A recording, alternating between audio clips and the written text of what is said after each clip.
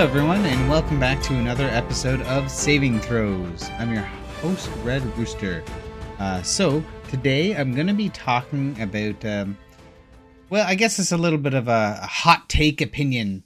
Something that I've noticed going on currently that I think other people have noticed too. It's maybe not such a hot take, but at least I think of it as kind of a hot take based on. It's going to be based on Pathfinder and D&D, which I know I focus on quite a bit on this show. But based on Pathfinder and D&D and their upcoming rules refreshes and what they're going to do and what that means going forward for things. And just kind of my opinion on where I think things are going with that. So I'll save all the hot take stuff for when we get to the segment, though. So in the meantime, not too much going on that to talk about. Only two notable things I can think of. Speaking of rules refreshes, Wizards of the Coast recently did another updated video about the 2024 rules update that's coming up. It's actually an interesting video that's worth checking out. They're going to be talking about the core rulebooks, what's coming up for the playtest, what you can expect going forward with it. Gives a little more insight. They always have a way. I mean, this makes sense. Most companies do this, but they have a way of making you feel like they're giving you a lot of information, but really they're not giving you anything. So it's a lot of smooth talking it and not really getting too much detail, but more of an insight piece. And I'm interested to see the stuff, especially like I said from last week. I'm going to Gen Con later this year, and I'm quite excited to look forward to the Wizards of the Coast panel on the 2024 rules updates to see what they have in store for it.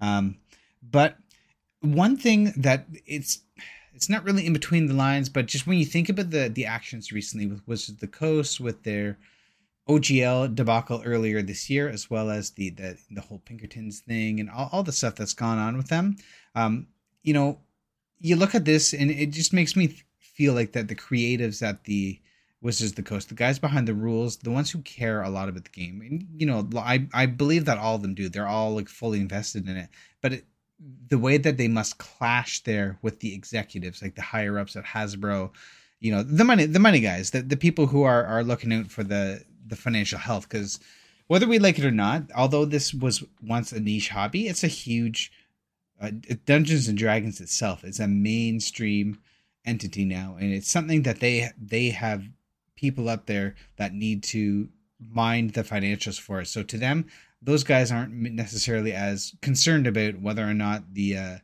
hobby itself is doing well or people are happy with the direction it's going, and more that's more left in the hands of the creatives. But those guys don't necessarily get to make those calls. So anyway, I think it's a good video to watch and kind of gives you a little bit of insight, because I do believe people like Jeremy Crawford, Chris Perkins, those guys, I think they really do care about where that game is going and the legacy of the game and all that stuff. So it's interesting to see that and kind of keep that in the back of your mind. And I feel like they say more without saying more through that video. So definitely worth checking out, if for nothing else than just to see what they have kind of in mind for the future. And another big piece of news that's surprised me actually coming out was, so obviously lots of people have gotten into this hobby through Critical Role, particularly through D&D, and Critical Role, as we know, has gone out to do their own thing now in the wake of this OGL backlash. So the first of their escapades into their own systems has been through their Illuminated World system, in which they created Candela Obscura as an online series to watch them play. So there was, as far as I know, some relatively unexpected backlash from the fan base, as Candela Obscura appears to be kind of an iteration on the game Blades in the Dark. And that's a game I've not had too much, or any, I was going to say too much, but any experience with outside of just being familiar with what it is. But it's a D6 pool, dice pool game, and relatively simple. And when you compare and contrast it, it's very, very similar to that. Now, it's not like this was a secret, like a plagiarism or anything like that. They have straight up come forward to say, yes, Blades in the Dark was a big inspiration. Even the developer of Blades in the Dark himself has said, hey, I love Candela Obscura. I love what they're doing with this. So it seems to be that they're both on board with one another. There's it's all cool. We're all good with it, but the fan base has gotten really quite upset by it, very upset. And I kind of think this may be just a case of mismanaged expectations. If there was some assumption that the Critical Role folks were going to come out with just a 100% brand new system that no one's ever heard of before, developed entirely in house. Which, I mean, yes, this was developed in house, but it was obviously leaning on the shoulders of others, which as far as I know, they have not been trying to claim otherwise on that. So it just seems a little unusual that their fan base has, to a certain extent, turned on them a little bit, because they do have pretty fiercely loyal fan base. But anyway, very interesting to see, and what this means for their future, I don't know, because I kind of think Daggerheart, as that comes out later in this year, is going to be premiered at Gen Con. This is likely going to be the one that they're going to try to replace D&D with when they get to a new campaign there. And I think that it's going to be very much an iteration on the 5th edition rules, since 5th edition is Creative Commons. So we'll be interested to see what they do with that, if they do anything to try and really set it apart, or be more like a Pathfinder that's just kind of trying to deliver the same thing for its own ends. Because that kind of seems where it might be the case, but either way, I'll be curious to see how the fan base takes to that, and what that reaction will be when that one finally drops. But it's a little bit of time before that one comes out, but I was very interested to see where that went, because I think a lot of people are expecting that Critical Role is just going to be this ace in the hole. But in reality, I don't like. I mean, they're going to be very successful. There's no doubt. But I don't think. Are they going to compete with Wizards of the Coast with D&D? I don't think there's any chance. I don't think that they can really do that. They might be more of a competitor than you would think, but I don't think that it's going to pose any real threat to the juggernaut that is the 5th edition rules right now. But that's just what I think. I could be wrong. We'll see. That's just my opinion for now. But I'm very curious to see what they have in mind for Daggerheart.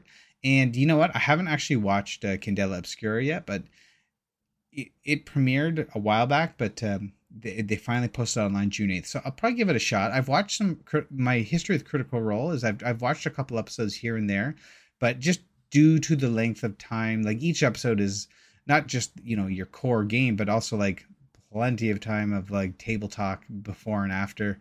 And they are legitimately very entertaining people, and it is engaging to watch. I just don't have the time for it, right? Like I love playing D&D myself as well, and preparing for the games, and I love playing video games, and it's just so much time you have to dedicate to it. I tried to watch a bit of the first season, which I quite enjoyed, and ever since they did the animated series on Netflix, I found that was a good condensed way for me to experience part of it. I didn't really watch too much of their second season, but I tried to again fresh with season 3, because I just understood watching these hundreds of episodes from the first 2 seasons is not going to cut it when each episode is like 5 or 6 hours, depending, right? So I don't know, some people just watch all of it. So I don't know where some people find the time for it, but more power to them. If they love it, it's awesome. But I just personally don't have the time for it. But I'm interested to try Candela Obscura simply because it's a much shorter scale campaign, so a little more digestible. May have to try to give that one a shot. But whatever, we'll see how it goes. All right, now as for the games I'm running at home right now, I don't really have anything to report on stuff going on there or any pickups recently, just because it's been kind of quiet on that front. My home game, we've been playing in person, but we've had a couple of delays lately. And another game that I play on the weekends has recently suffered a lot of delays as well. So that kind of brings up a reality of playing, or of being into this hobby, is that sometimes you just have these unexpected delays. Someone can't make it, you can't proceed with the game, or like you now in this sort of post pandemic world of wanting to get together, play in person, and now because we got used to playing online, it's hard to balance between the two and which games that you're playing. So interesting times indeed. But let's get on to the main segment of the show today. Like I said, it's going to be a bit of a hot take opinion piece.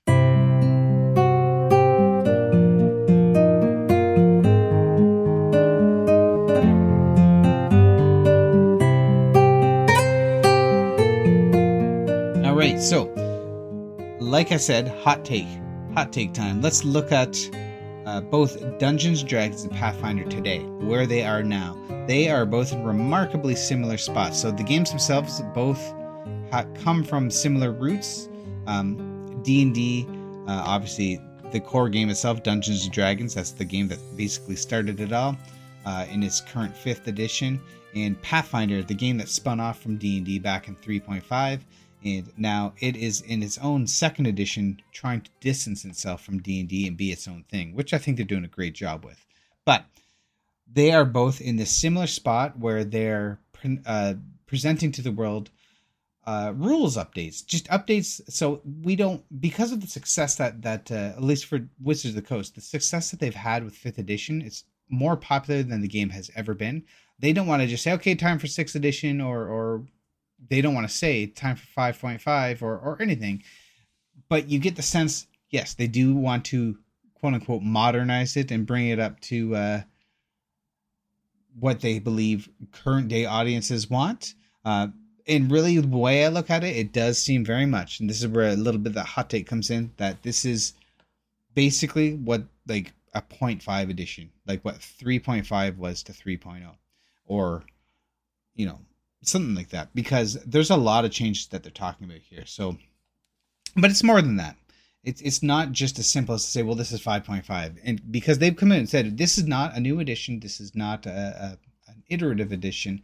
This is just an update to the rules, and it's a representation of it. It's the same core system that we've always had. But when I think about that, it makes me wonder what is the future going to look like now? Because there's a big focus on D&D Beyond, and they're going to be able to change these rules very easily, very quickly, and I think that it's going to be a lot more subtle. So instead of having, okay, guys, we're done with 5th edition, it's time for 6th edition, or it's time for 5.5, or whatever we're doing now, it's going to be some slow changes that get iterated in over time, because we've always had errata in RPGs.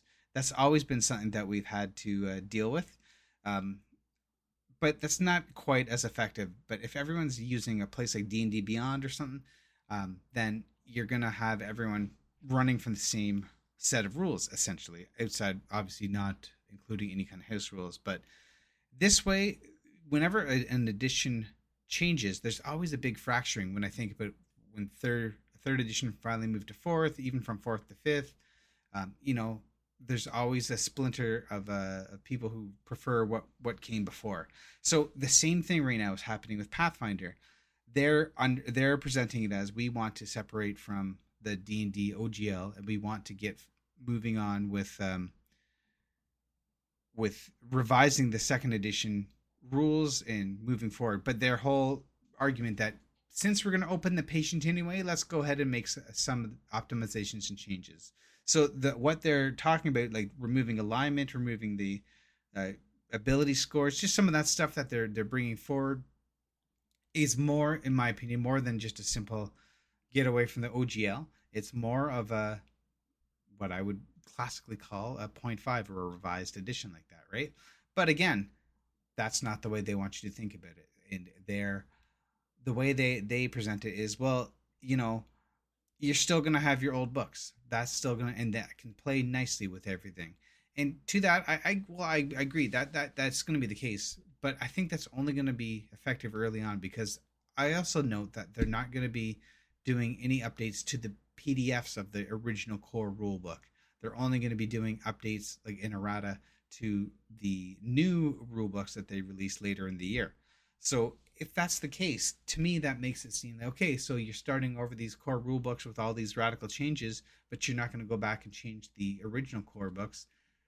In a year or 2 years' time, how easily are you going to take that original core rulebook and play it with these revised ones? I don't think it's going to be very easy, especially if they're not going to be updating the errata anymore for it. So my thought is that, and let me be clear right up front, I don't think this is necessarily a bad thing. I get why Paizo wants to distance themselves from the OGL, and honestly, for any game, whether it's D&D 5e or whether it's Pathfinder, them wanting to give themselves a revision but keep sort of the same underlying math, the same system that works. Like if it's not broke, don't fix it kind of idea. But I think this is just signposting what we're going to see as the norm going forward. I don't think that we're going to see the usual. It's time for a third edition, fourth edition, third edition, whatever edition, because, like I said before, that's going to cause more of a fracturing. So I think this is just like speculation on my part here, of course, and this is kind of just also my opinion, but I think we are entering into that digital age. Like we're still going to get those print products, but the game itself is always going to live digitally. And I think with Pathfinder, they always post all the rules online for free, and I think that by doing that, they're always going to have that fallback. You can use whatever book you have, and just you have the core rules are always free online anyway. So that's really where the core of the game for Pathfinder is going to live, and that's going to allow them to tweak and experiment with it as they go, and they don't need to come to a point of a just a radical. Here's a whole brand new edition. I mean, I could be wrong, maybe further down the line, but I think they're looking to delay that, like find something that works, and for Pathfinder distancing themselves from D&D and building up themselves that way. And for D&D, they're using D&D Beyond as a way to keep updating the rules, and so they can still say, hey, we're still using 5th edition, that edition that you love so much, that Critical Role plays, that everyone that you see online playing. It's still that game, and Curse of Strahd, you can still play it here. However, do I believe that a 2024 core rulebook character can play alongside a 2014 core rulebook player without any real issues, without any trouble?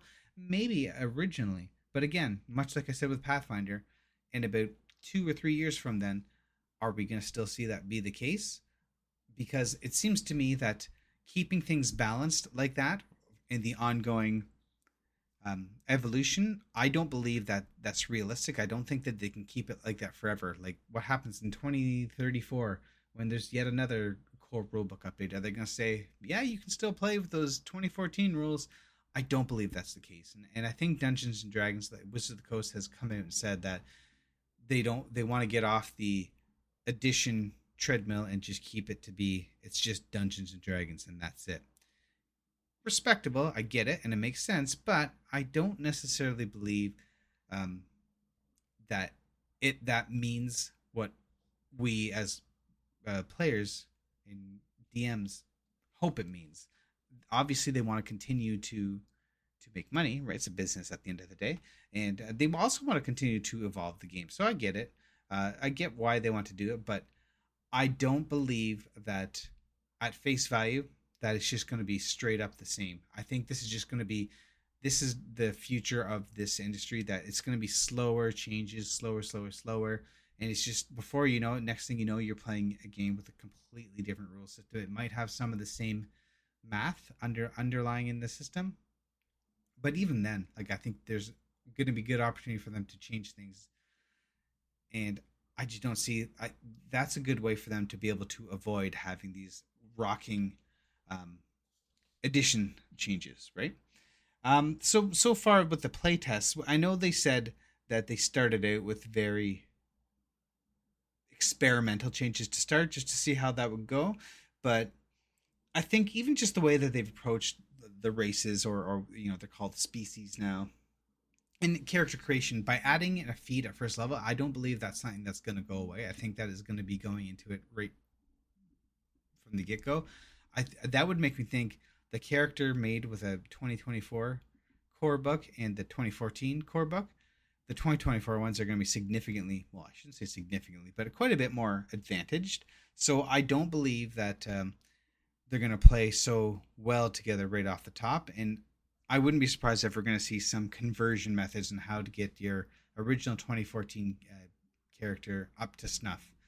So again, this is just a lot of speculation, but that's my opinion. I do believe that we are going to see that's going to be the norm going forward, and I am a little bit conflicted on it, because I love playing the old school. I think, as you guys already know, I'm a big fan of the OSR. The OSR is always there, and honestly, it is true what Paizo said, and I guess what Wizards has said before too. No matter what, you're always going to have your original books, so the game's always going to be there. And at the very least, for right now, maybe they're being completely straight with us and that the math isn't changing and things will play well together. But I know for my own table, I'll be able to make it work no matter what. I'm not too concerned about that. I'm just more concerned about the implications it may have on the hobby going forward if they're not careful enough about it, I guess. But for now, it seems to me, this is maybe just me being being too older than I realized, but it seems that this particular the group of players that play now um, want something maybe a little different than what I remember wanting when I was younger, and I guess that just has a lot to do with technological advances that we've had, and it's more of an archaic way of playing the way I was playing before. But you know what? That's the way I play, and you can play it like that, and there's no problem either way. That's a good thing about D&D. There's no wrong way to play it, but I do believe that these revised editions are the modern day point 0.5 editions for both Pathfinder and D&D, and I think that's just going to be the norm going forward. They don't have to call it point 0.5, and it's going to be a lot more gradual than that. And I think this is just sort of those early first steps to see how far they can go. Because when they go under the guise of like, well, we're doing this as a play test just to see what's happening, they are indeed collecting data for it. But what happens when they do a play test with a radical change that everyone really likes? That's good for the game, right? If it's a positive change, but then that kind of takes it further away if it's something that's like really far away from what it originally was. So I guess this is a long way of saying I guess these edition developments are a lot more fluid now. So I don't know that there's really that much more to it than that. These edition changes are very fluid. So it's very interesting time to be able to see this happening and just seeing how the digital world has impacted it, right? Like the D&D virtual tabletop that they have coming out, that like I'm sure that's gonna have a pretty big, if that's successful, it's gonna have a big impact to how the game is rolled out going forward. And myself personally, it looks pretty, but it's not something I'm really going to use when I play online, only because I feel it robs the player of their imagination when they have it like something so pretty with the Unreal Engine 5 showing you what looks awesome. But I'd like the players, I should say, to use their imagination. I don't think anything's going to trump that. And yeah, like I said, having all these rules updates and changes, it's interesting times. And I'm not always entirely comfortable with some of the stuff that's going on in terms of just the change is just, it's not what I anticipated in the past, but I'm interested to see where it goes, and it's exciting anyway. So, but yeah, I'm just rambling now at this point. So basically, that's my hot take. That's my opinion. I think that these editions are going to really just be 0.5s, despite what both Paizo and Wizards are saying. But that's just my opinion. You might feel differently, and if so, please reach out, let me know, and I'd love to have more discussions about these changes as the further we get into the year, and as Pathfinders are coming first at the end of the year with their core book re-releases, and then the D&D ones coming next year. So very interested to hear if anyone has any opinions they'd like to share and they'd like to have a discussion on it. If you do want to reach out, you can always get me at redroostersgamingcoop@gmail.com. So if you reach out, I'd love to have a discussion. All right. Well, thank you very much for tuning in today. Have a great day.